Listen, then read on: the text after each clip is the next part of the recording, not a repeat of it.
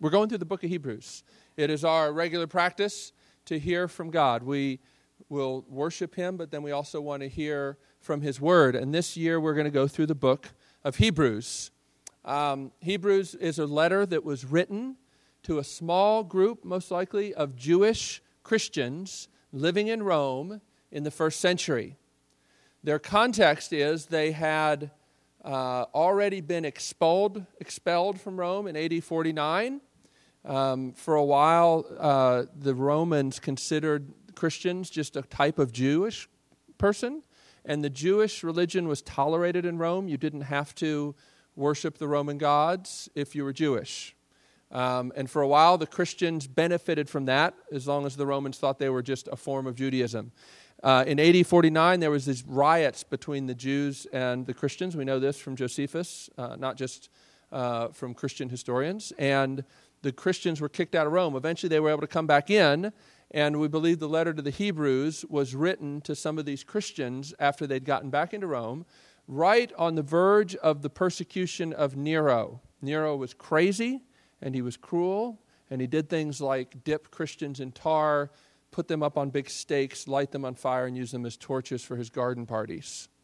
So Hebrews is dealing with deadly serious stuff, right? And what it started out with, what we talked about last week, are the things that I hope every Christian group and what I'm committed to RUF will always be about, which is God has spoken and He has not stuttered.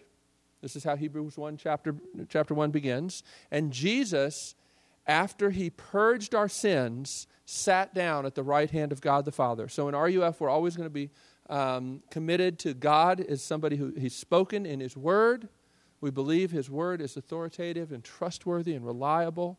And we believe that His Word is centered on the gospel, the good news of what God has done in Jesus, dying to bring us back to the Father. And here tonight, we're going to keep talking about that. In chapter 2, we find the bigger context of the Jesus story.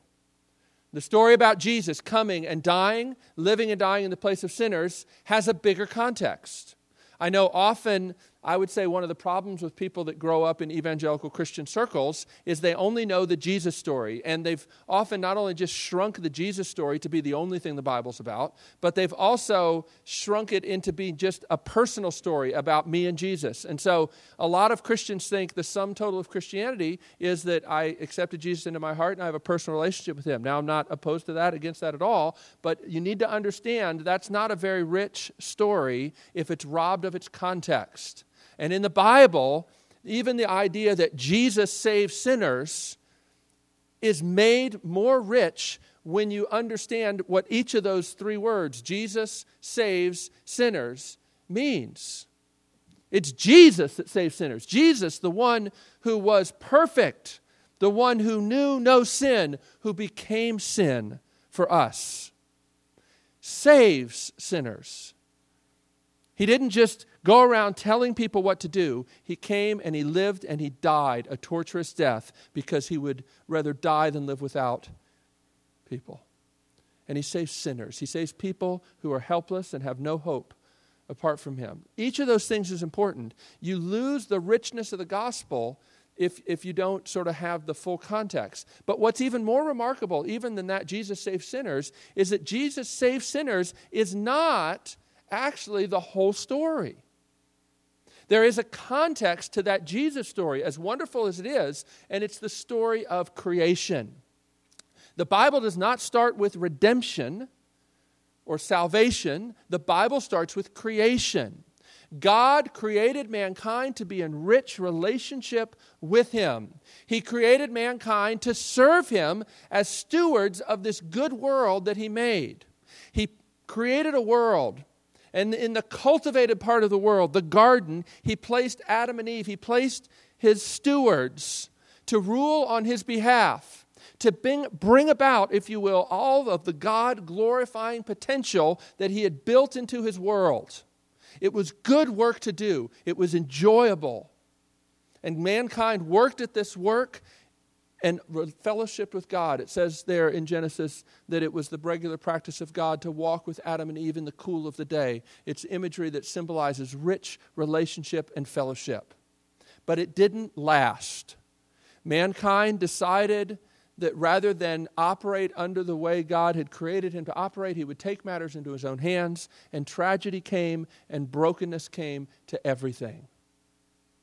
And the redemption story of Jesus is a story about a God of dogged perseverance who does not let his good purposes for his world die with sin and rebellion in a garden. I always say the fact that the Bible continues after Genesis 3 should never cease to amaze us. Because God had said, if you break fellowship with me, it's over. It's serious. And yet God comes to Adam and Eve, even in their brokenness, even in their running away from him. He pursues them and he promises that he will send one who will crush the head of the serpent. That as many things as were made wrong and broken by sin entering the world, all of those things will be made right. And that is the storyline of the Bible from the beginning to the end. It's why the book of Revelation also has a tree. It's one big story, and all the little stories of the Bible fit into that context. That's important to know if you would understand the book of Hebrews. As we come to this story tonight, we're continuing on this theme that we talked about last week. Jesus, the writer of Hebrews says, is superior to the angels. And you remember I said last week, that's probably not something that you're tempted to worship. Most of us don't go around worshiping angels. But there are things that often function as God's substitutes in our life. Things that console us when we're sad. Things that give us hope when our hopes have been dashed. The things that we put our hope in, the things that we use to console us, are often God substitutes. Things that we trust in that we think make us powerful or beautiful or desirable or safe and secure. And to these sorts of things, whether they're angels or they're your personality or your talents or your money or your family, whatever it is, to these things, God says, none of these are worthy of worship. None of these are worthy of you giving yourself body and soul to them. And so the end of chapter 1, God says, look, the angels, to which of the angels did God ever say, sit at my right hand until I make all of your enemies a footstool for your feet? In other words, what God promises to Jesus is that he will be the one to make all things right. And there are things in our lives so often that we're saying and we're counting on to make things right. Yes, I know that this has happened and this is sad and this is hard, but I'm hoping that this will work out and make it all better. There are things like that in all of our lives, right? And to these things, God says, no, there is one Jesus, right? Now, we're continuing with this. And if you're somebody speaking into this first century context saying Christ is superior to angels, one of the objections that is instantly going to come, it may not be the objection you've thought about, but it was an objection that surely would have come to these Jewish Christians, which is, God's word, I think, says something different than that. You're saying that Jesus is superior to the angels, but, excuse me, have you read Psalm 8? Do you know Psalm 8? Because Psalm 8, these Jewish Christians would say, says that you made him a little lower than the angels. So how can you tell me that Jesus is superior to the angels? It says in the Bible, Psalm 8, verse 5, that he made him a little lower than the angels. And so the writer to Hebrews wants to take this on and help them understand how the things that even seem to mean that Jesus isn't superior, actually, understood aright, show us how much more he is superior than we ever would have believed. That's the heart of this passage tonight. Jesus is a real and present help. And the reason he is actually rather upside down than every other kind of help that we have. We usually look to strong things to help us. Jesus is weak. But it's that weakness, dying on a cross, that is the real help that we need. and it makes him superior to the angels and to anything else that you would be tempted to put your trust in. Let's look at this passage here, Hebrews chapter 2. Now, the beginning of it really it's sort of like the little oomph for the end of chapter 1, okay? And there are other warning passages that are going to come up in Hebrews, so don't worry, I'm not skirting over the warning, but there's fuller warning passages that are going to be able to deal with that more better. You can tell I went to Berklee College of Music, right? Yes, I passed out of English Comp by writing a 10-page paper on Frank Zappa. They tore it up and passed me. Nobody even ever read it, so more better is about the best I can do. Hebrews chapter 2. Verse 1, therefore we must pay much closer attention to what we have heard, lest we drift away from it. For since the message declared by angels proved to be reliable, and the Jewish tradition was that the Ten Commandments had actually been given by angels. So that's the reference there. If the Old Testament, the Old Covenant, the Old Law was reliable, and every transgression, he goes on to say, or disobedience received a just retribution, how shall we escape if we neglect such a great salvation? The point being, God has announced salvation through Christ, and there is no other way. So don't ignore it. Don't neglect it. He said it was declared at first by the Lord. That means Jesus. Whenever the New Testament writers refer to the Lord, they don't mean the Father like we tend to pray. Lord, do this. Lord, help me with this. No, when they say Lord in the New Testament, they almost always mean Jesus himself. So this gospel, this good news was declared by Jesus. It was attested to us by those who heard him, namely the apostles, while God also bore witness by signs and wonders and various miracles and gifts of the Holy Spirit distributed according to his will. Here in Hebrews chapter 2, you see that signs and wonders are not just for showing off, not just to wow your neighbors, but they are to attest to the apostles as being the spokesman who delivered the word of God to us. But we move on. Chapter 2, verse 5. Now it was not to angels that God subjected the world to come, of which we are speaking. So he's back to the angels thing. It has been testified somewhere, what is man that you are mindful of him, or the son of man that you care for him? This is all a long quote from Psalm 8. You made him a little while lower than the angels. You have crowned him with glory and honor, putting everything in subjection under his feet. Now, in putting everything in subjection to him, he left nothing outside his control. At present, we do not yet see everything in subjection to him, but we see him who for a little while was made lower than the angels, namely Jesus, crowned with glory and honor because of the suffering of death, so that by the grace of God he might taste death for everyone. Now, for it was fitting that he, for whom and by whom all things exist, in bringing many sons to glory, should make the founder of their salvation perfect through suffering. For he who sanctifies and those who are sanctified all have one source. That is why he is not ashamed to call them brothers, saying, I will tell of your name to my brothers. This is again an Old Testament quotation. In the midst of the congregation, I will sing your praise. And again, I will put my trust in him. And again, behold, I and the children God has given me. Since therefore the children share in flesh and blood, he himself, Jesus, likewise partook of the same things, that through death he might destroy the one who has the power of death, that is the devil, and deliver all those who through fear of death were subject to lifelong slavery. For surely it is not angels that he helps, but he helps the offspring of Abraham. Therefore he had to be made like his brothers in every respect, so that he might become a merciful and faithful high priest in the service of God, to make propitiation for the sins of the people. For because he himself has suffered when tempted, he is able to help those who are being tempted. There's a lot of stuff in here, and a lot of these concepts will come up again in the book of Hebrews. But we are going to plow through this and see in particular why it is that we might think Jesus is not superior, and how that ends up actually being proof that he really is superior after all. All right, you ready? Let's pray together. Lord, we thank you for your word, and we pray that we would not be those who would be found drifting away, but that you, even tonight, would arrest us by your Spirit. Help us to see why this matters so much. And may we even subject our own feelings to your word. For your word is true and good. We pray that you'd send your Spirit to help us see that and believe that. In Jesus' name we pray. Amen. So how can Jesus be superior to the angels?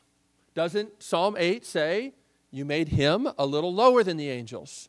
Well, yes and no. Now, this is a little complicated, and I don't want to spend too much time on this, and I also don't want you to think that your Bibles are not reliable. But you do need to understand this little bit. In Jesus' day, most Jews read the Old Testament not in Hebrew, but in Greek. Most Jews did not understand Hebrew. It was very rare for a Jew to speak Hebrew. That's why in Philippians 3, Paul boasts of the fact that he was a Hebrew of the Hebrews. That means that he was a Jew who actually spoke Hebrew. And that was something to boast in because it was relatively rare. The Old Testament had been translated into Greek. It's called the Septuagint, and that's how most Jews read their Bible, the Old Testament. In the Greek Old Testament, the Greek translation of the Hebrew, it says the word angels. But in the Hebrew of Psalm 8, verse 5, it's the word Elohim. Elohim is a Hebrew word that can be translated two ways. One is God. It's one of the words that is regularly translated God in the Old Testament. There's Yahweh. Maybe you've heard of that. The King James translates that Yahweh Jehovah. So maybe if you come from a tradition where they use the old King James, that you know that word Jehovah. But there's this other word, Elohim. But Elohim, that im ending, is a plural ending in Hebrew. It's also possible to translate Elohim, heavenly beings. And so what you have here is when you translate from Hebrew into Greek, there's two ways to translate Elohim in Hebrew. There's only one word for angels and one word, in other words, when the translation comes over, angels is what it says. But if you go back to Psalm 8 and you look at it, you find that this Psalm 8 is not talking about angels. What Psalm 8 is about, and it's a fascinating psalm, and you should read it more later, but I'm going to give you the gist of it. The psalmist is writing and saying, what is man, O God? When I look at the creation, have you ever been in the creation and looked at the stars and felt completely insignificant? Anybody remember that movie Contact? It's kind of an older movie now. Do you remember that movie? And the beginning, if you've seen the movie, you'll remember this because it starts like panned out like as far as you possibly, well, beyond what you really could pan out. Like way to the distant edge of the universe, and it keeps panning in. Finally, zooms into like this one particular, was it the laboratory? I can't even remember what it zooms into. I just remember how amazing it was, this long zoom. But it gives you this sense that we're such a tiny little speck in the universe. And a lot of people have not only felt that, but they've felt that that is like the truest sense of religion. There's a guy named Paul Tillich, for instance, who said that religion is basically, feeling dependent. It's sort of this ultimate sense of dependence upon something and feeling insignificant, okay? Psalm 8 is very interesting because Psalm 8 derives the exact opposite conclusion. What Psalm 8 says, when I look at the stars, when I look at the handiwork of your hands, O God, what overwhelms me is not the creation is so big, but that man matters so much. What Psalm 8 says is what's so fascinating and what's so amazing, what's overwhelming me, is that you are mindful, and that's a very intimate word, that you are mindful of man. In light of all of the creation, and particularly in light of the fact that people worship the sun and the moon and the stars. When I look at them, all these things that seem worthy of worship, what really blows me away, God, is that you're mindful of man. And then he goes on and he says, you made him, mankind, a little lower than God. The Bible nowhere teaches that angels are a higher order of being than man. It actually says that mankind is the crown of creation. Adam and Eve were set as royal stewards to rule on God's behalf. Romans 8 talks about this same sort of thing. There's many, many places where we talk about that. It's vital for us to understand that God created mankind to rule in his place.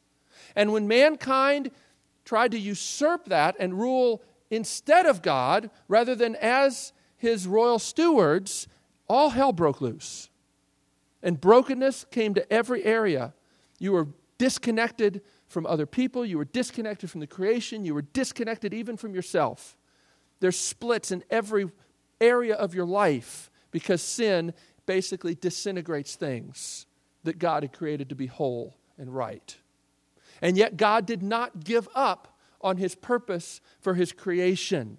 Jesus comes to put things right. And what Hebrews is talking about here is that it's not true that Jesus is lower than the angels in one sense, but then he goes on and says, but yet it is true in another sense. It's true that for a while he was lower than the angels in glory. In other words, for a season, Jesus came and was lower than the angels when he suffered and died. But rather than that proving that he's inferior to the angels, see, they would all say, Jesus, this guy Jesus, he took on flesh. Flesh. And he took on, sin, and he took on suffering, and he died on a cross. And we know what it says in Deuteronomy, cursed is anyone who hangs on a tree. How can you tell us that he's superior to the angels? And the writer of Hebrews says, yeah, exactly. And they're like, what? No, all of that stuff that you think proves that he's weak actually proves that he's greater than you could possibly imagine. Now, this is pretty interesting because Paul, in one of his other letters, talks about how the cross is a significant barrier to everybody. He says it's a barrier to the Jews. Why is it a barrier to the Jews? It's a barrier to the Jews because of the idea that God could take on human flesh. Abhorrent to them. That perfection could take on imperfection. The cross is a barrier to the Romans because they value power and strength. And the cross says that the one we follow became weak.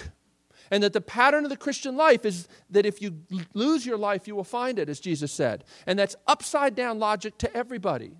It's still that way with Islam today, for instance. The idea that God could take on human flesh is abhorrent to Islam. That's why it says in the Quran that when Jesus was about to be crucified, that God picked some poor schmuck out of the crowd and switched him with Jesus, even though he looked like Jesus. It literally says this, right, in the Quran? I don't know if you learned this in your comparative religion class, but it says that somebody else was crucified in Jesus' place because the prophet, Jesus the prophet, could never suffer like that. So the idea that God would take on human flesh and suffer is a significant barrier for lots of people. And I know a lot of people that I talk to that really struggle in their own logic to think about suffering and God's goodness, and they can't put the things together. And usually the reason is because they don't really understand the significance of this passage and of what Jesus is all about. In other words, I meet people all the time who are trying to wrestle with, well, God is good, but there's brokenness in the world. And how can God be sovereign and God be good and there be sin and brokenness in the world? And it's a profound question. It's an important question. But let me tell you, it's a question that you will go in circles around and around and around about unless you answer it with Jesus. You should never try to think about those kinds of questions without the final word that God has spoken in Jesus. That's what he says in chapter 1, that in various ways and through various men, God has spoken to us and to our forefathers. But in these last days, he has spoken to us in Jesus. And what he says in Jesus is that suffering is not something that I will deal with from a distance. Suffering is not something that I will just speak into. It's something that I will come and take and personally become acquainted with, even though I didn't need to be. And the thing that you think means Jesus is weak, you Hebrew Christians, is actually the thing that means he's greater than you possibly could realize.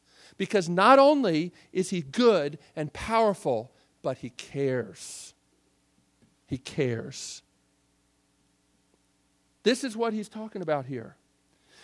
But as good as all that sounds, the fact is where we live here right now is in the middle of an unfinished story. Some of my favorite verses in the Bible at one level are in verse 8 and 9. Now, I say they're some of my favorite verses because I think that the Bible and preaching should always give you theological orientation to reality. I don't want you to come to RUF so that you can hear a nice little inspiring message or sort of have your little God boost for the week. I want your view of everything to be brought under the lordship of Christ, because God speaks truly about all of life. And verses 8 and 9 here are profound theological orientation to reality. Listen to this. In putting everything in subjection to him, meaning to Christ, he, meaning God, left nothing outside his control. At present, we do not yet see everything in subjection to him, but we see him who for a little while was made lower than the angels, namely Jesus, crowned with glory and honor because of the suffering of death, so that by the grace of God he might taste death for everyone. This is a profound verse about the tension that we live in, and it explains so much of the tension that you live in. We live in the midst of an unfinished story. Jesus is Lord right now. Everything is under his control. Everything. Which roommate you got, which professors, who your parents are. Everything is under his control. Yet we don't see it that way. You see that? It's not that we're waiting for the second coming until Jesus can be on the throne. No. That's not true. That's heresy. It's not true that Jesus is pleading with you, knocking impotently at your heart, pleading that you'll make him Lord of your life. No, he is Lord of your life. The question is, do you acknowledge it and do you enjoy it? Or are you fighting against it with everything you have? Nobody makes Jesus Lord. He is Lord. And he's Lord right now, tonight. There is a throne in heaven and it's occupied. Yet we don't see it. We don't see it in our world. As Bob Dylan said so well, everything is broken. Right? Everything is broken. Everything leaves us wanting for something more. We live in the midst of this tension. Jesus is in control, but we don't see it yet. This is the tension. The theologians call it the already and the not yet. Already his kingdom has come. Jesus said, if you see me, you have seen the kingdom. The kingdom of God, he says at one point, is within you. Terrible translation, because the plural you always means within your midst. In other words, I'm the king and I'm here standing with you. The kingdom has come because the king is here. And he's died. And he's been resurrected, and where is he now? He's ascended, and he sits at the right hand of God the Father. He's not still in the grave. He's not floating around in a cloud somewhere, kind of wringing his hands over the way his world has sort of departed from what he wanted. No, he's on the throne. And yet when we look around, we don't see that very often. We see little glimpses of it, but we see so much evidence, not only in our world, but even in our own hearts, that God is not really in control. And the writer of the Hebrews knows this, and he doesn't speak these words out of sort of pietistic little platitudes, like just believe Jesus is in control and everything's fine. No, later he's going to tell them, you know what, you have suffered the confiscation of your property, but you've not yet suffered to the point of shedding blood, but it's coming. He doesn't say these things lightly, but he says the most important thing you need to understand is that Jesus is Lord and that you don't see it. And that's the tension that you live in. That's what it means to follow Jesus. It means to follow a crucified Savior who's ascended, and yet the final consummation of putting everything right is still waiting. Right? We live in this tension. And if we don't hold to this tension as Christians, we really fall into all kinds of serious problems. Let me tell you why this matters. Application here. Too often, I find that in so many ways, many of you were promised, whether explicitly, probably not, but certainly implicitly, that if you did the right things, if you studied hard, if you worked hard, you would get what you wanted. I mean, you know, my poor kids go to self-esteem seminars all the time where they tell them that if you just do your best, you just try hard, you can be anything you want. That's nonsense. That's not true. It's not true. I really would love to dunk a basketball. I can't do it, right? Well, I can because I can lower the basket in my house. Yeah. But no, you can't do whatever you want, right? And so many people at some point come to this realization and their lives are filled with profound disappointment. In other words, in so many ways, the world, the culture we live in wants to promise, not just promise us heaven on earth, but promise that you can have it now if you just buy the right stuff. The sort of the ultimate message of the consumer culture is you can remake your reality. All you do is got to buy the right things. I saw one time an ad in Rolling Stone magazine of this cool-looking guy on a skateboard and just these words, "Clothes are your armor." I thought, that's profound. There's a lot of things that we use to protect ourselves and that we think will take care of us. Now, most of us aren't so shallow to think that just what we wear will protect us. But I don't know, you may actually feel that a little bit when you hand over your hard-earned money for that thing that you really don't need. Why does it feel like a sin to be out of style? It's not because the Bible says it's a sin to be out of style. I got news for you. It's because you live in a culture that pours shame upon you in so many different ways and says you've got to cover yourself. Right?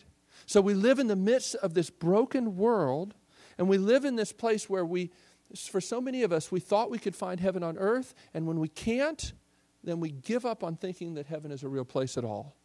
We live in sort of this sort of weird place where so many of us, we've been so disappointed that we think the best way to live is to kill our hope and not long for anything and just become sort of a cynical realist. You know, cynicism is self-defense.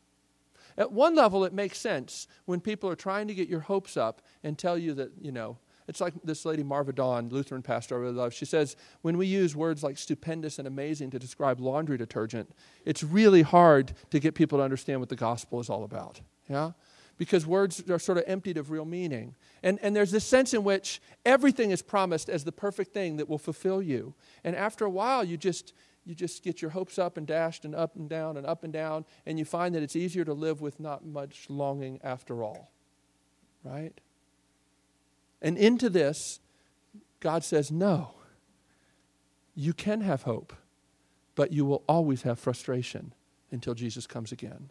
And I just have to tell you, if you're a perfectionist, this kills you because you want to know what's worth hoping in, and I don't want to waste any of my hope on things that are going to frustrate me.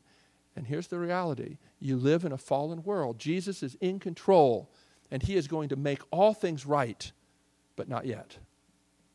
But what do we see? We see something else besides the brokenness. What does it say here? We see him.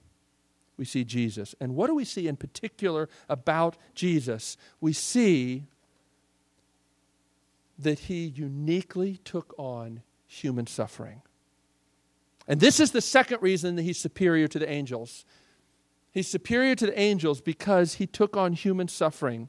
Even though it might seem that Jesus taking on suffering and the crucifixion proves that he's inferior, in fact, it proves just the opposite. And it gives Christ advantages that no angels could ever have. Let me list a few of them for you. The incarnation, the idea that Jesus took on human flesh, means this, and you have to know this: God does not love from a distance. God could have just shouted down to us what we needed. He could have just given us a book. A lot of Christians, I think the tragedy is, they think that all that God did was give us a book and tell us what to do. But God does not love from a distance.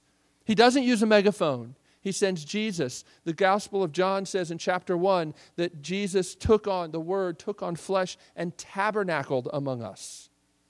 Set up a holy residence in our midst. Right? He doesn't yell at us. He doesn't send us a letter. He takes on human flesh and becomes one of us. And that's remarkable because God created us for glory. We screwed it up in every way. And then God takes it upon himself to take the punishment for our screw up and to make everything right. Now, one of the verses that's always just sort of stuck in my craw is verse 10. Look at this. For it was fitting that he, meaning Christ, for whom and by whom all things exist, in bringing many sons to glory, should make the founder, or some translations say the author of their salvation, perfect through suffering. Does that bother anybody? I just have always been disturbed by that word fitting. And you might think it's weird for a minister to say he's disturbed. But let me just tell you, if the Bible doesn't disturb you, you're not reading it very carefully. There are a lot of things that are supposed to disturb you, and I think this should disturb you. How is it fitting that Jesus, who did nothing wrong, would take on a torturous death full of injustice? How is that fitting? A.W. Tozer, who's an author I really appreciate, especially in college, said, for so many of us, we think of the gospel as this great little deal. Jesus does all the dying, and we do all our living, and we pat ourselves on the back for deciding to follow him and making such a great little decision. And then we just sort of go on our merry way. This has got to stop you. How is it fitting? It's fitting? It's fitting? In what bizarre universe is it fitting that the judge of all would suffer death to set his prisoner free? But that's the reality of the gospel. Ann Steele said it so well in that hymn. O love incomprehensible that made thee bleed for me, the judge of all has suffered death to set his prisoner free. If you ever get over this, if it ever seems to you, it makes perfect sense that God would die for me. I mean, who wouldn't die for me? Like, if that ever seems fitting and perfectly reasonable to you, you're very far from the kingdom of God. And let me tell you, it often doesn't amaze me like it should. And I often find that I'm very far from the kingdom of God. But then I come back to this and I say, wait, fitting that the one who did no wrong would be made perfect through suffering. But it is fitting in this sense. There's no other way to destroy the work of the devil and to change us. Let me show you what it means. Now, a lot of you are like, oh gosh, the devil. Let me just say, if you think that you can explain all of human evil in purely human terms, great. I just find that very implausible. C.S. Lewis said one time, there are two equally opposite but dangerous errors in thinking about Satan or the devil. One is to think that he's under every rock, and the other is to think that he's really no such thing, and it's just sort of a projection of our imaginations. And he's perfectly happy whichever one of those mistakes you fall into. But the Bible takes very seriously that there is a dimension to human evil that's bigger than human, that transcends the merely human, okay? So at least be open to that possibility. See if that makes better sense of the world as you experience it. I find it does. But he says this, what is it the power that the devil has? It's chiefly this, fear of death. And why does the devil have power over fear of death? It says in the Bible that he's the accuser of the brethren. But here's what you need to understand. He accuses you because you deserve the accusations.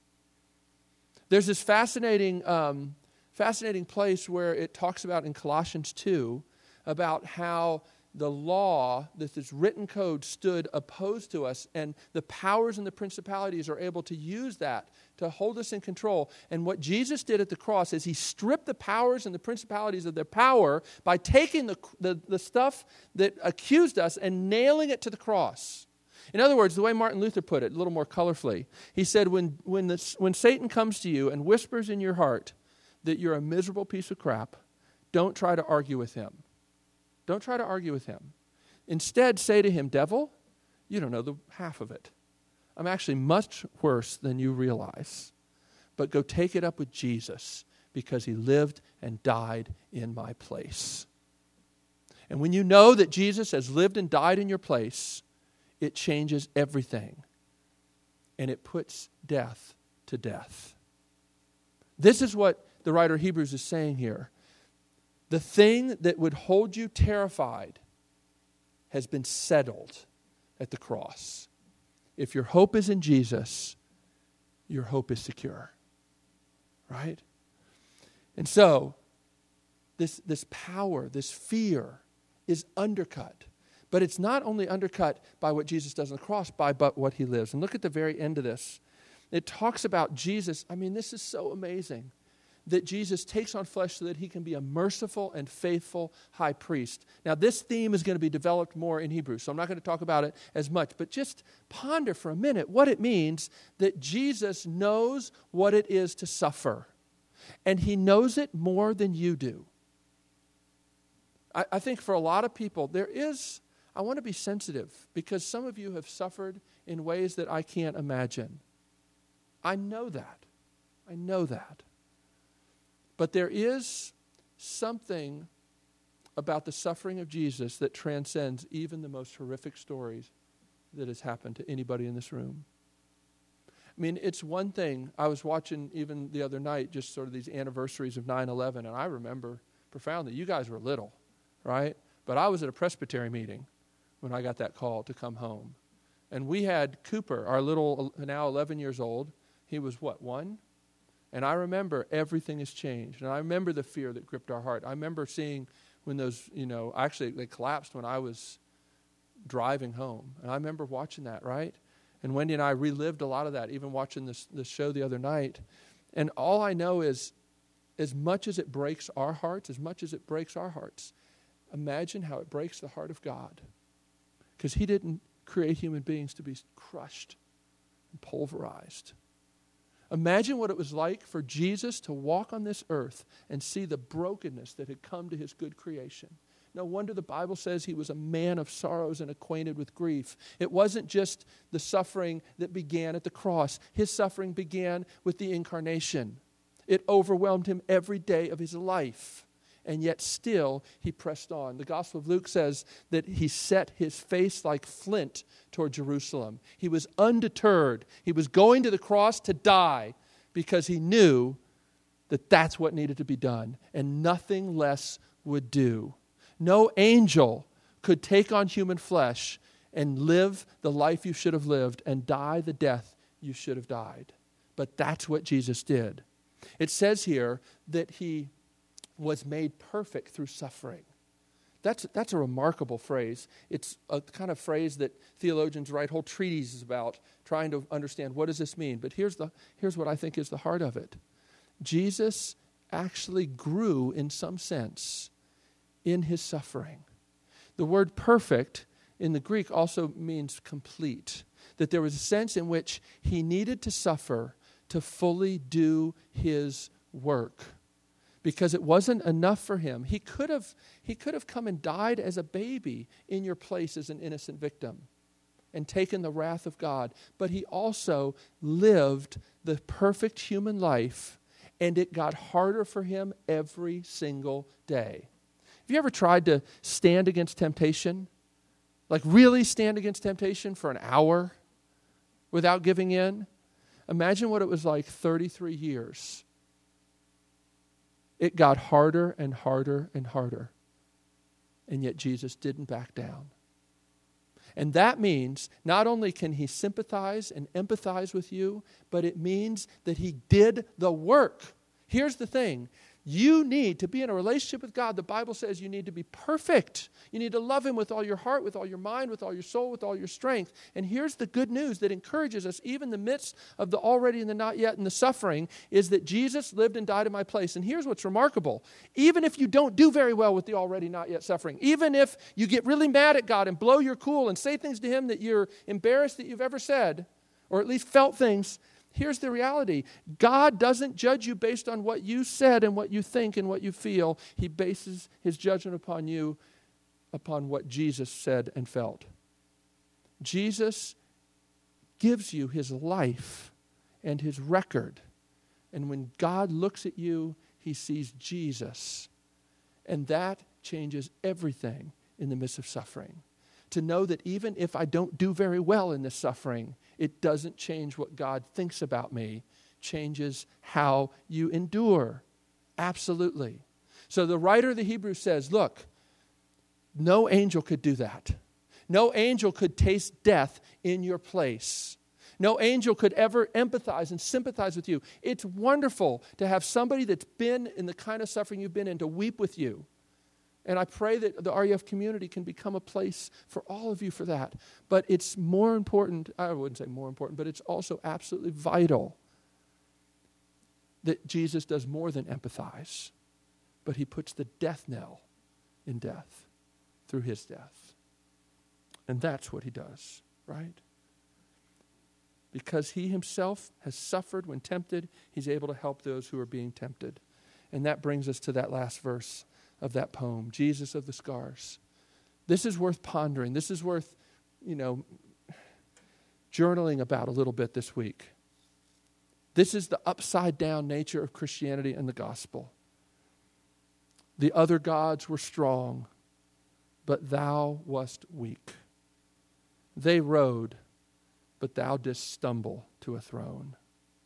But to our wounds, only God's wounds can speak, and not a God has wounds, but thou alone. Buddha looks at the world, and he's always pictured as smiling. He doesn't really care. Right? Jesus looks at the world, and he weeps. He weeps. Is that how you understand God? Is that how people who know you understand Christianity? That's an important question too. Are we people who, like Jesus, are known by the scars? And who people would say are acquainted with grief? Let's pray together. Lord, we do thank you. And even the words thank you seem so trivial in light of what you've done. But Lord, as weak as they are, they're the only words we have. Thank you for your love, for your life, and for your death. In Jesus' name we pray. Amen.